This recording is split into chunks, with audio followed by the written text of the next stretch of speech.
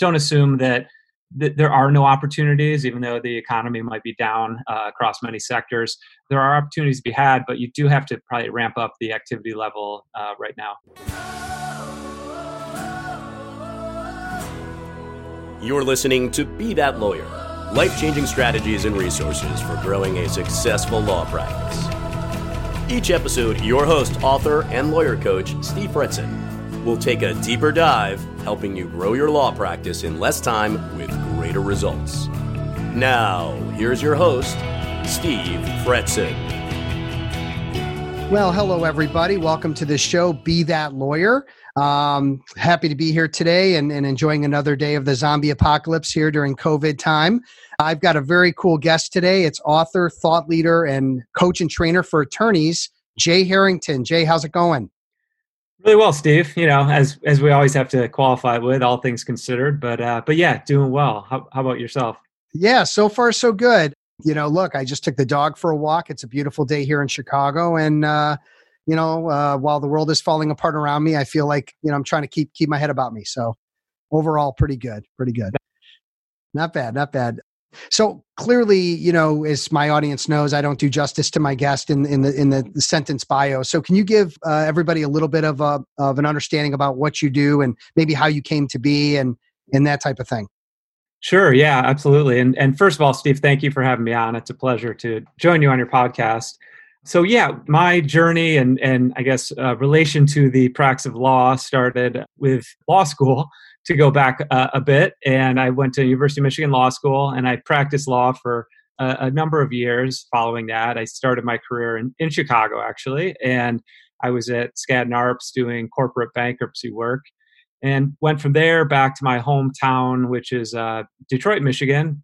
Practiced at Foley and Lardner, which was a relatively new office to the city at that point, and then struck out on my own and had a small law firm, boutique law firm, doing corporate restructuring work mostly. It was sort of in the midst of the financial crisis, and in Detroit, the automotive crisis in particular. And then I ended up leaving the practice of law and formed a consultancy which serves lawyers and law firms called Harrington Communications. And through that, we do marketing for law firms. And then as you mentioned, I do coaching and training for individual lawyers as well. So I've been in the industry for quite a while, 20 years now, and in different capacities. But that's what I'm doing right now. And you've got a new book out? I do. Yeah. Just thank you for mentioning that. It's called The Productivity Pivot, and it came out a couple weeks back. So that's exciting. And it's a book about a particular issue or question that I get asked a lot, and especially in the midst of coaching, which is you get to this point where you work with a client, you kind of craft a plan, set a vision, set some goals, and then you get to that crux point where it's time to execute on that plan. And oftentimes lawyers, like all of us, run into the problem of there's never enough time to do what needs to be done. At least that's the viewpoint. So I kind of wrote the book to try to address that issue, and it's really a book about productivity, but productivity as it relates to business development specifically. So yeah, I'm excited to have that out in the world now. Great. And how many books is that now for you? That is my third book. So I've kind of, about 5 years ago, 6 years ago, actually, I kind of set a goal for myself to write a book every 2 years. And so far, so good. So I'm on my third, and it's year 6. So. Okay. Now, wait a second. So I've written 3 books. You've written 3 books. You work with lawyers on coaching and training, business development, communications, et cetera. I do that as well. So what's up with that? How'd you get on my show? I'm a little confused. I don't know. You must have run out of guests or something, Steve. I have nobody left in the till. So you're it. Had to turn to competitors. Yeah, no doubt. I guess so. Well, listen, everybody, I just want to make a point here that Jay and I are, yes, we do a lot of the same things, but realistically, we're not competing against each other for lawyer business or law firm business. We're really competing against apathy within the legal community. There are attorneys that need help with their business development. If you're listening, you might be one of them. And the idea is that we're going to do a little dueling banjos today. We're going to talk about specific topics that we know affect lawyers. And then we're going to give you 2 different viewpoints. He's got some ideas. I've got some ideas. We're going to slap them together in a sandwich. and we're going to give you guys some great takeaways. So hopefully you enjoy what you hear in the next 25, 30 minutes, but we're going to try to have some fun with it. Does that sound good, Jay? Yeah, can't wait. Sounds perfect. Awesome. Well, let's start off with the most obvious, that we are dealing with an unprecedented time. We're in I don't know, 5 months now, or what is it, March? Do the math. It's like 5 months of COVID, and everybody's been hunkering down, and some offices are starting to open slowly and some aren't. But there are attorneys that are saying, I can't really market right now because of COVID, and there's no events, there's no conferences. I can't get together with people face to face. So let's start off with that as our main kind of starting topic and go from there. And I'll give you first shot. Okay. Yeah, great. Yeah, and it is. I mean, it's a legitimate objection, I guess, but in the sense that it's true. You can't be doing what you were doing before necessarily.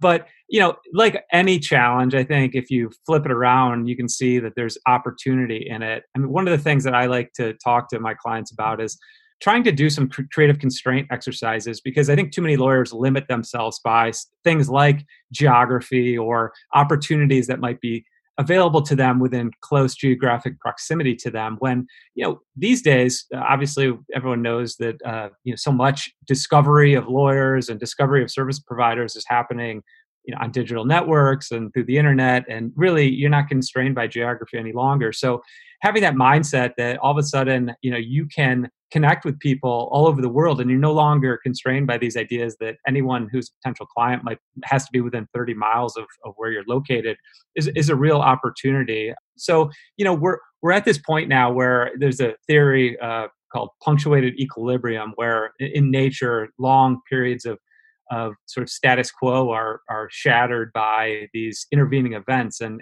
we're in that type of period right now where that status quo has been shattered, and we need to think differently about how we're marketing ourselves as lawyers, and really thinking about now the world is a potential opportunity.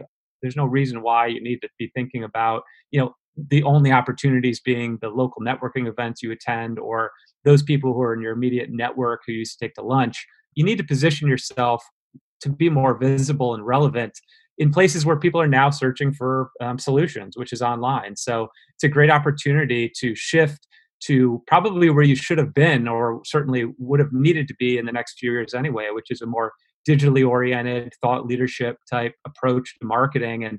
And when things do return to a relative normal where that sort of face-to-face interaction is possible again, all you're going to have is another tool in your toolkit to expand your practice. So again, it's certainly I'm not saying it's not a challenge, but see it as an opportunity and adapt to sort of the new world we're living in, and open yourself up to new opportunity. So Steve, I'll throw it over to you, but just a couple ideas, way to think more positively about the situation we're in. Yeah, and I think that those are some great points. And social media is crowded, but I think there are ways to stand out by being active and getting people interacting with your social media posts and becoming more visible in thought leadership. The other thing that we need to talk about is the fact that most attorneys know a lot of people. They're not necessarily, in a cave by themselves. So you've got your partners that you can network with. You've got your friends and family. You've got your clients, various strategic partners, people you've networked with over the years. And it's time to call those in. And to get a Zoom meeting set up, or a socially distanced coffee or beer, whatever the case might be, based on your geography, there's different limits there. But at the end of the day, get a list together of the people rate them A, B, and C, based on what your relationship is and where you believe the opportunity could go. And A's obviously at the top and C's down below. And start getting some meetings set up and trying to be selfless and ask, how can I help you? And these are tough times. I don't know if we need to keep saying that, but people know it. But at the same time, this is the great time to add value for other people, to get in front of clients, ask how you can help. And my guess is, educated guess, that they'll want to reciprocate. And that's going to create upsell, cross-sell opportunities. It's going to create referral and what I would call quality introduction opportunities.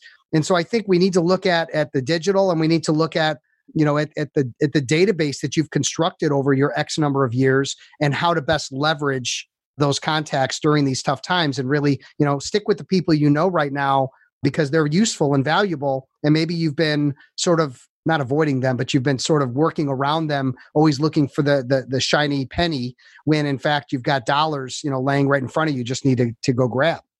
So Jay, anything to add on to that?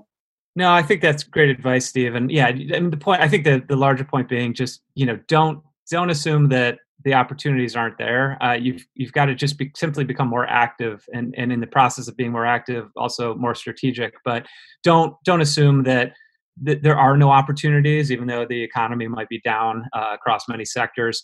There are opportunities to be had, but you do have to probably ramp up the activity level right now. Gotcha.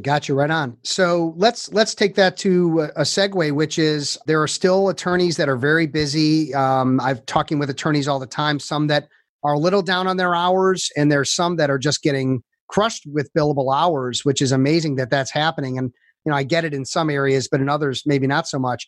But what about the idea that attorneys say, well, I don't have the time, or I'm busy doing legal work. How am I going to, focus on business development when I'm billing all these hours? What's the sort of the fix there? Well, there's a few, a couple quick ones, and I always kind of mention to attorneys when this issue comes up is, one, perhaps you're not charging enough, right? You're not creating enough profit margin for you to be able to carve out time for business development. You're just scraping by, and that might sound easier said than done. But I know a lot of lawyers who haven't raised. I'm thinking of a specific example right now of someone who does estate planning work, and they haven't raised their sort of fixed fee for various aspects of the estate planning practice they have for years now. And I don't know, they just have a fear around that. So that's one way to do it. They also might not delegate sufficiently. And that would mean delegating administrative tasks to an assistant, or outsourcing that to a virtual assistant, or other attorneys within your firm. A lot of lawyers have a hard time letting go and delegating. And that's obviously could be a topic of a whole podcast episode, Steve. But I think, the ability to process what work is on your plate, understand what you probably shouldn't be doing, and putting in place processes and systems for that to be delegated to others is another way to create time. And then lastly, and this is something I write quite a bit about in my new book, is this idea that, when you're devoting all of your time or the overwhelming majority of your time to serving clients, obviously there's value in that. That's how you generate fees. But if you're doing that, you're spending all of your time helping others to solve or address their own priorities, and you're not really devoting enough attention and resources to yourself. So the idea that I talk about in the book comes from Charlie Munger, who everyone might know is Warren Buffett's maybe lesser known partner in Berkshire Hathaway, who's also a lawyer. And there's a little anecdote where when he was a young lawyer, he came to realize that he was spending all of his time billing hours for clients. And as a result of that, he was not investing properly in himself. So as he put it, he started to sell himself 1 hour of his most valuable time every day to work on things like professional and business development. And it was the most important priority or investment he ever made. So I think if you think about it, most lawyers work, on average, maybe a 10-hour day.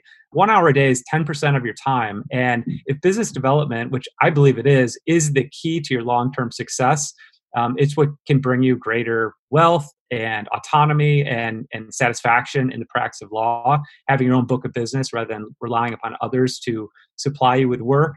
Well, then prioritizing that 1 hour a day to work on business development and blocking that time in your calendar is important to get over this idea that you don't have the time to do it. You need to make the time to do it, because it is in fact the most important thing you probably do all day. Yeah, I think that's it. So, it's interesting that there's all types of skills that are learned in law school, and time management isn't really one of them, when in fact, time is money, legitimately. So that's something that I think every attorney needs to focus in on is how to balance that time and really become a good time manager. One thing or two things that I typically do with my clients where I see that there's some significant time issues. Number one is tracking your time. So you're tracking your billable hours so that you can get paid. But what about tracking your day? I mean, start at 7 a.m. and finish at 6 p.m. and really track what you're doing all day. And I'll bet, dollar to dozens that you're dollars to donuts. I think it's dollars to donuts that you're going to find some inefficiencies. In some cases, I had an estate planner who was doing, and get this, 2 hours of copies a day. He was doing his own copies 2 hours a day. So you do the math on that. It works out to, if you're good at math, about an extra week a month that he could add into his time just from getting someone else to make his copies. Another one, I had a client who was he was starting his day later. He was starting his day around 10 o'clock, 9 or 10 o'clock in the morning. And the reason is because he's staying up till 1 or 2 in the morning talking to his wife. Don't even have a TV, but they're just talking. I go, what are you talking about? Holy mackerel. I can't find things to talk to my wife about. I got to read the news and just try to figure stuff out. Anyway, the long and the short is that sometimes there's inefficiencies that, things like Jay, you said, delegation issues or just things that you shouldn't be doing. They're under your pay grade. And then the other piece of it is the attitude. It's just a cop out. I don't have time. I'm busy. Well, again, you have to make business development a priority if you want to see the rewards of having $1 million book, the $2 million book, and what that does for your career, for your financial stability, and for your ability to be portable if the world goes to hell or your firm gets bought and you need to go somewhere and you don't have that book to support the portability. So I think about you got to have the right mindset that business development isn't dirty. We don't have to call it sales because we know you're afraid of that word. So, let's not be afraid of it. Let's embrace it and realize that to your point earlier, Jay, that is the key to financial security and freedom for attorneys these days. I'm sorry that that's the case, but that's sort of where it is. Yeah, there's no other way around it. I mean, it's like developing any habit. It takes discipline and willpower at first. You have to devote the time. You have to devote the effort. The idea though is to by being consistent, you're going to achieve positive results, and as a result of that, you're going to want to do more of the activity that's generating those results. So, just like training, for fitness or any development of a good habit, you've got to really be devoted to it at first, and then you'll find that you'll just start doing it because you'll get those positive results and it'll be a positive cycle. Right. And I think it's also about efficiencies with what you're doing on business development. And that's my clean segue to the next question, which is you've got writing, you've got speaking, you've got networking, you've got social media posting, and the list goes on and on. How does a lawyer figure out where to invest his or her time efficiently or effectively to grow a book of business or grow a personal brand? Yeah, I mean, I think it starts with, it starts with self-awareness. I mean, I think we all have aptitude toward certain things. Some people love the idea of going into a, big networking event and having conversations with people. Other people dread it. I think there's value in working on your weaknesses, but when it comes to an activity where there's no one right way to do it, like business development, any various tactics can work and can be successful for you. I'm a fan of playing your strengths. So in order to know that, you need to be self-aware and examine, kind of what you have an aptitude for. And then also at the same time, it's good to experiment with different things. Like I said, I know lawyers who have very successful books of business, some of whom, spend almost all their time writing thought leadership content. Others, they've never written a single article, but they're prolific networkers. There's no one right way to do it, but you should experiment. That's why it's important to start doing business development from the early stages of your career so that you have time to develop that skill set, understand what works for you in the context of your practice, and double down on what's working over time. It's really hard if you get yourself in a position where you're feeling the pressure to develop business, you're coming up for partner, or your firm's on you because you're not originating enough. And then you're sort of panicking and you're bouncing from tactic to tactic with no real success. You want to have that groundwork laid where you know what you're good at, what's working for your particular practice, and you can do more of that. So, I mean, again, I think that the broader picture is anything can work. Virtually anything where you're connecting with people, where you're showcasing your expertise, where you're getting in front of people and being visible and generating awareness. But, different people are better at different things, and they should focus on that. Yeah, I like that. And so, if you're into, football and there's a way to get together with, other people that are into football, or that you're into, biking, or, you're a part of an alumni group where you all have a specific school in common, there are things that you can do where you can enjoy yourself and also, get in front of good people and build relationships that way. Something that I've been, touting for years, and I don't know if this is something you can visualize or that people can visualize, but if you take a triangle or a pyramid you slice it into, segments where the bottom segment is the widest, and you move up. And as you move up, the segments get smaller, but they also become better from a standpoint of time efficiency and of value. So if we look at the bottom slice of this pyramid, that's where cold calling comes in. And I think lawyers all despise and don't want to do cold calling. So I don't think in some instances it's not legal. So you want to look at that bottom, sliver and say, hey, maybe that's not for me. And maybe I don't have to do any of that. Then you move up from there. It might be things that take a while, like speaking and writing and networking. They don't just instantly give you business. I mean, it's possible to walk in front of somebody and get some business, but realistically, it takes time, it takes patience, multiple meetings, speaking, writing. I mean, writing, for crying out loud. I mean, I've been writing for the Chicago Daily Law Bulletin for 5 years. And, I know that it adds value, but to say, oh, I read your article and I want to hire you, Steve. I mean, that's not a regular occurrence. Okay. But I know that it's adding to the brand. I know it's adding to, what I'm doing to help lawyers, educate lawyers. You move up from there, maybe you're engaging in a business development strategic partnership. So people that have the greatest likelihood of running into general counsels, or most likelihood of running into CEOs that might need your services, right? So now you're dealing in people that are running in the same circles. For me, for example, working with lawyers, I like to network with insurance companies, bankers, title companies, people that are engaging in with lawyers on a regular basis, better than an accountant at a small firm that may not know anyone. And then at the top of the list is going to be the family, the friends, the clients, the people that know your work, that know you're good. And again, they can tout your expertise. And in asking them for introductions is going to be so little time for so great reward. So I think on one hand, you want to find things that you can enjoy and feel comfortable with. The other is, I think, building the skills to work within those segments where the low-hanging fruit exists. Jay, anything to add on to that? Yeah, I think that's really good. That made me think, Steve, about a topic maybe we may get to in the context of this conversation. But really, the marketing tactics or business development tactics you engage in really should come as a result of really identifying who your target market is, right? So, the more narrowly focused your target market, for example, you might be a litigator, but say you're a litigator focused on the automotive industry, that target market will dictate, some of the tactics that will present themselves to you. So, you then targeting general counsel at automotive companies. They read some of the same publications, so you might want to try to write for those publications. They attend many of the similar events, within the trade associations that they're members of.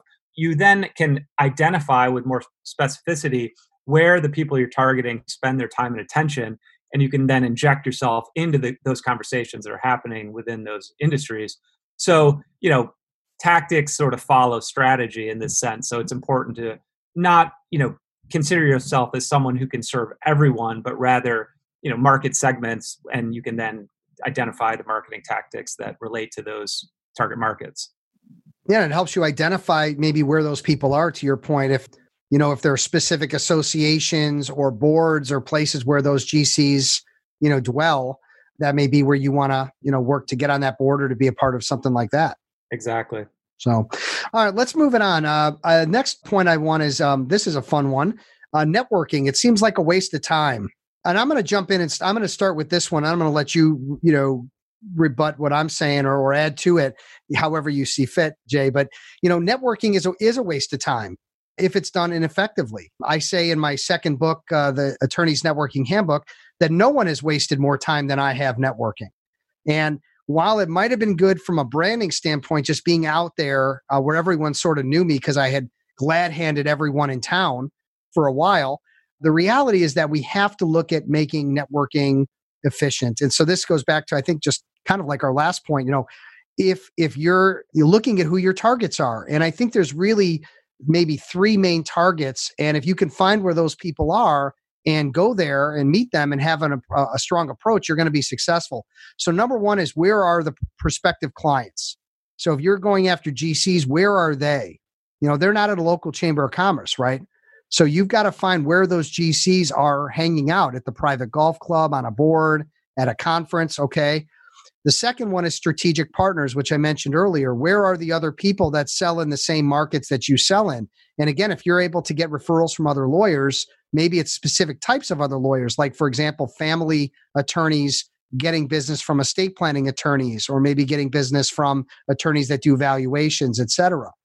And then the last one are centers of influence, where it's the people that know everyone. And so the mayor of the town, or the GC that's been everywhere, knows everybody and wants to, kind of, move you around a circle. So that's really what's going to make networking more efficient for you, is really going where the people are that you want to meet. So Jay, tag, you're it. Okay, great. Yeah. And I'm not going to rebut any of that, because I think it's all great advice, but I will add a couple things, just reinforce perhaps. But yeah, when entering any networking environment, go in with a plan. And I think that's, to your point, Steve. I mean, know who you're trying to reach, what you're trying to say. But most importantly, I think, set with a mindset that you're going into those environments to help other people, as opposed to trying to generate business for yourself. And as a consequence, you'll typically generate business for yourself if you do that. So what I mean by that is, really listen, ask questions. This is sort of basic advice, but do that, and do it really actively and thoughtfully. Try to connect people with other resources. You take notes following conversations that you have, so you can do appropriate, meaningful follow-up. And you really think about networking as the real, the seed of a future relationship. And the more you can be seen as someone who's helpful, who is, thoughtful, who is a good listener, the better impression you're going to make on those that you connect with, and the better the chance that relationship will blossom into something beneficial. And the other reason, I guess, to think about doing more networking is that it's one of those areas where you're just simply creating those opportunities for serendipity, where it's sometimes in the strangest places that you'd never expect that you'll end up meeting someone who turns into a client or a referral source. There's a great story that one of my clients has, that he's a middle-aged lawyer, and he went with his kids to the Eminem concert in Detroit a few years back, and he was with his friend who also brought his kids, and they were standing in line to get some food or something like that. And his friend cracked a joke that he said, "I bet you're the only lawyer in the stadium right now." And when he said that, the guy who was standing in front of them in line turned around and he says, "Oh, you're a lawyer, so am I." And they struck up a conversation. It turned out that gentleman was in the market for a family law lawyer, which is what my client did. And that turned into a client engagement. He referred my client to 2 other people, who referred him to 4 other people. So that one, serendipitous moment, not necessarily networking, but being out in public and talking to people, having those conversations, can sometimes turn into something totally unexpected. Yeah, I mean, so I think that might be, be prepared with a good infomercial, because you never know if you're at a concert or at the park that you're going to have to kind of share what you do. If somebody says, "Oh, that's interesting, what do you do?" Be prepared for that. What I was going to add as well, just to kind of round this out, is that if you're one of these wild, can talk to anybody, lampshade on the head at the party type of lawyer that just can talk the talk with anybody, that used to be networking. That used to be what was sort of that was the person that was successful in this, the 80s and the 90s. And I think today that person may even come across a little obnoxious or a little over the top. And so it's interesting working with a lot of introverts and a lot of people that are more reserved, that they struggle with networking. And what we try to do is help them with a process and language. If you can learn it, networking is a learned skill. So don't think just because you weren't born with that specific personality that you can't go out and crush it as a networker.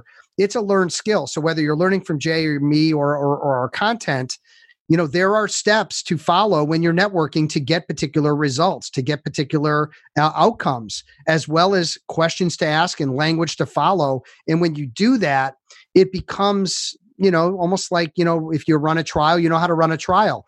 If you know how to handle a particular matter, you can do it, especially after you've done it 5 or 10 times. So instead of winging it and just kind of hoping that you get a good result being out there, and that's why it seems like a waste of time, because you're out winging it, hoping that you're going to, run into that serendipitous situation. make it something that you build as a skill. Okay. So that's something that I think is really important. And I want to wrap up, Jay, with one really interesting topic, because I feel like, and I don't know about you, but I get pushback from business development departments, marketing departments, and I don't know if they feel like I'm or think that I'm some competitor to them. Maybe I am. I don't think I am, because they just are not able to do what I do, and maybe that's the problem. But it's that there are attorneys that need more coaching than business development departments are realistically able to provide. The programs that I run, for example, I'm looking at spending somewhere between 30 and 60 hours a year with an individual attorney, helping them basically get an MBA in business development. And there's no BD department that I've heard of that can do that. They have too many people to sort of babysit or to help. Now, of course, they can bring us in to work with those groups, and we do that. So my question is then, an attorney needs more help than the business development team is able to provide, or maybe there is no business development team. Is it something that attorneys should be spending their own money on to hire a coach like you or myself? Is that a good investment? Yeah, I think so. And that probably sounds completely self-interested, but, having been on both sides of this, both as a practicing lawyer and now as a coach, that was certainly one of the most, and one of the reasons I went into coaching was when I ran my own firm, I needed coaching. I came from big firm environments where they had tremendous resources internally, but I needed something to help me as I got off on my own, because I really didn't know what I didn't know until I, hung a shingle, so to speak. And having a coach, a resource like that was invaluable to me, which is one of the things that motivated me to become one. And yeah, I think, for any lawyer who's really motivated to build a practice, I think having that coach is critical. I mean, you've heard the comparisons to, like, great athletes having coaches, great, professionals in any domain having coaches, even though if they're at the top of their game. And the same principle applies. So yeah, it's an investment, but there's there's value in making an investment in and of itself. I mean, I think, we've all experienced the fact that we take things more seriously when we invest our dollars into them. So, I'm a big fan of self-learning, listening to podcasts, reading articles, reading books, but having that accountability factor of both paying and being accountable to a coach who is someone outside of the realm of your firm provides a lot of value and outside perspective. Certainly not to disparage business development professionals within firms at all. I think many of them are outstanding and provide good resources for lawyers, but in many cases, for one, they're not trained as coaches.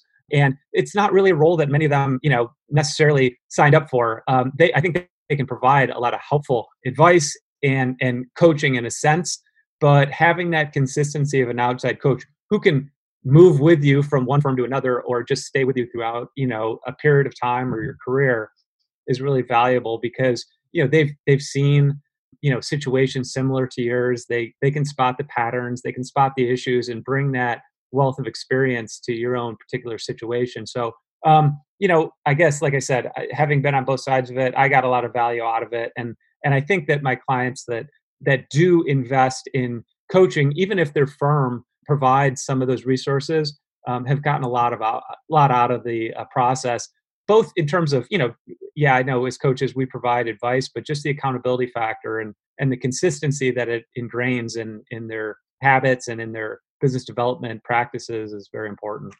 And if you think about investments in general, I mean, look, if I put, $100,000 in the market and I get back 8%, I'm pretty happy. And, the idea that you're going to make an investment in yourself, not the firm investing in you, you're investing in yourself, because you're, at the end of the day, when you can hit $1 million, $2 million, when you can make it rain and have a sustainable practice, you're going to be providing for your family for the rest of your career. So I think it is probably the best investment that can be made. And yes, it's self-serving to some degree, but if you talk to any of my clients and they say it was a terrible investment, I'd be shocked. I mean, every client that I work with that, takes the coaching and executes on the coaching is killing it. Right. And I'm sure that you're getting the same kind of results with your people. So at the end of the day, if you're highly committed and motivated and you feel like you need more than what your firm or is willing or able to provide, which is, again, I think that there's, to Jay's point, there's a lot of value in business development departments. I mean, there's a reason they exist and they're all good people and they do a great job, but they know realistically that they have a limited bandwidth on how much time they can spend with an individual attorney. So I think if you're looking to really take advantage of it, you gotta sort of decide that you want to invest in yourself. And then, the other thing I'd say, just to kind of wrap up, and then I'll get your final thoughts, is make sure you hire the right coach. And Jay or I may not be right for you. There might be other people out there that are doing similar things that might have a personality that gels with you better, or maybe they've got a specific practice area that they've spent more time in than I have. But I think it's important to vet it out. And I make it a point to have every person that's going to potentially work with me, that's interested in working with me, talk with a bunch of my clients. I have a very transparent air about me. And I'd rather them talk to my clients and hear what their experience was. And I think that I do that. I mean, if I'm going to go to a restaurant, I want to look up, Yelp or Urban Spoon, and I want to know what people's experiences are. I think that's how we buy. That's how we make, decisions, especially, high impacting decisions. So, I think it's important to find someone that fits with you on a personality level, but also that has a proven track record of success in the market, helping other lawyers. So Jay, kind of final thoughts, and then we're gonna kind of wrap up. Yeah, no, I think that all makes sense, Steve. And yeah, I think the point of finding the right coach is key. Not all coaches are excel in all areas. Certainly, there's all kinds of issues that people seek coaching for in the legal sector in particular, and there are coaches for those particular issues. So many times business development is a focus, but there are many other issues that you can find the right coach for and have those. And I agree, have those conversations. Ask to speak to other clients. I think that's key. I mean, that's probably the biggest predictor of success in a relationship is, has the coach helped others accomplish something that similar to what you're setting out to accomplish. So yeah, don't be afraid to ask. Any good coach would be happy to provide you with referral sources where you can talk to references that they've worked with in the past. So definitely ask those questions, have those conversations. Yeah, that's great. Well, listen, I hope this was helpful, everybody. Jay and I going back and forth, a little dueling banjos for you. And then just as we wrap up, Jay, I'd love to have you, just share again the name of the book, share your website, put the plugs out there, and let's see if we can get some movement. Okay, great. Well, I appreciate that, Steve. So yeah, my new book is called The Productivity Pivot. You can find more information about that at productivitypivot.com. It's for sale on Amazon if you'd like to check it out. I also have a podcast, and Steve, I'm hoping to have you on at some point as well. It'd be fun to, maybe tackle another topic. That's called the Thought Leadership Project. So for anyone who's interested in thought leadership marketing, kind of marketing your expertise through the creation of content, that's really what we focus on that podcast. And my agency through which we do marketing and I do coaching is called Harrington Communications, and that URL is H as in Harrington, communications.biz. So thanks again, Steve, for letting me plug a few things there. Absolutely. And as long as we're talking about plugs, I will say that, my website for more information is fretzin.com. I've got a couple books available on Amazon. If you type my name in on Amazon, you'll come across them. And again, my goal is to help attorneys, whether you hire Jay or myself or not. The idea is that we want to just be helpful and be a resource. So, again, I hope you enjoyed the show and, that you're one step closer to being that lawyer, someone who's confident, organized, and a skilled rainmaker. Take care, everybody, and be safe. Thanks for listening to Be That Lawyer, life-changing strategies and resources for growing a successful law practice. Visit Steve's website, fretzin.com, for additional information and to stay up to date on the latest legal business development and marketing trends. For more information and important links about today's episode, check out today's show notes.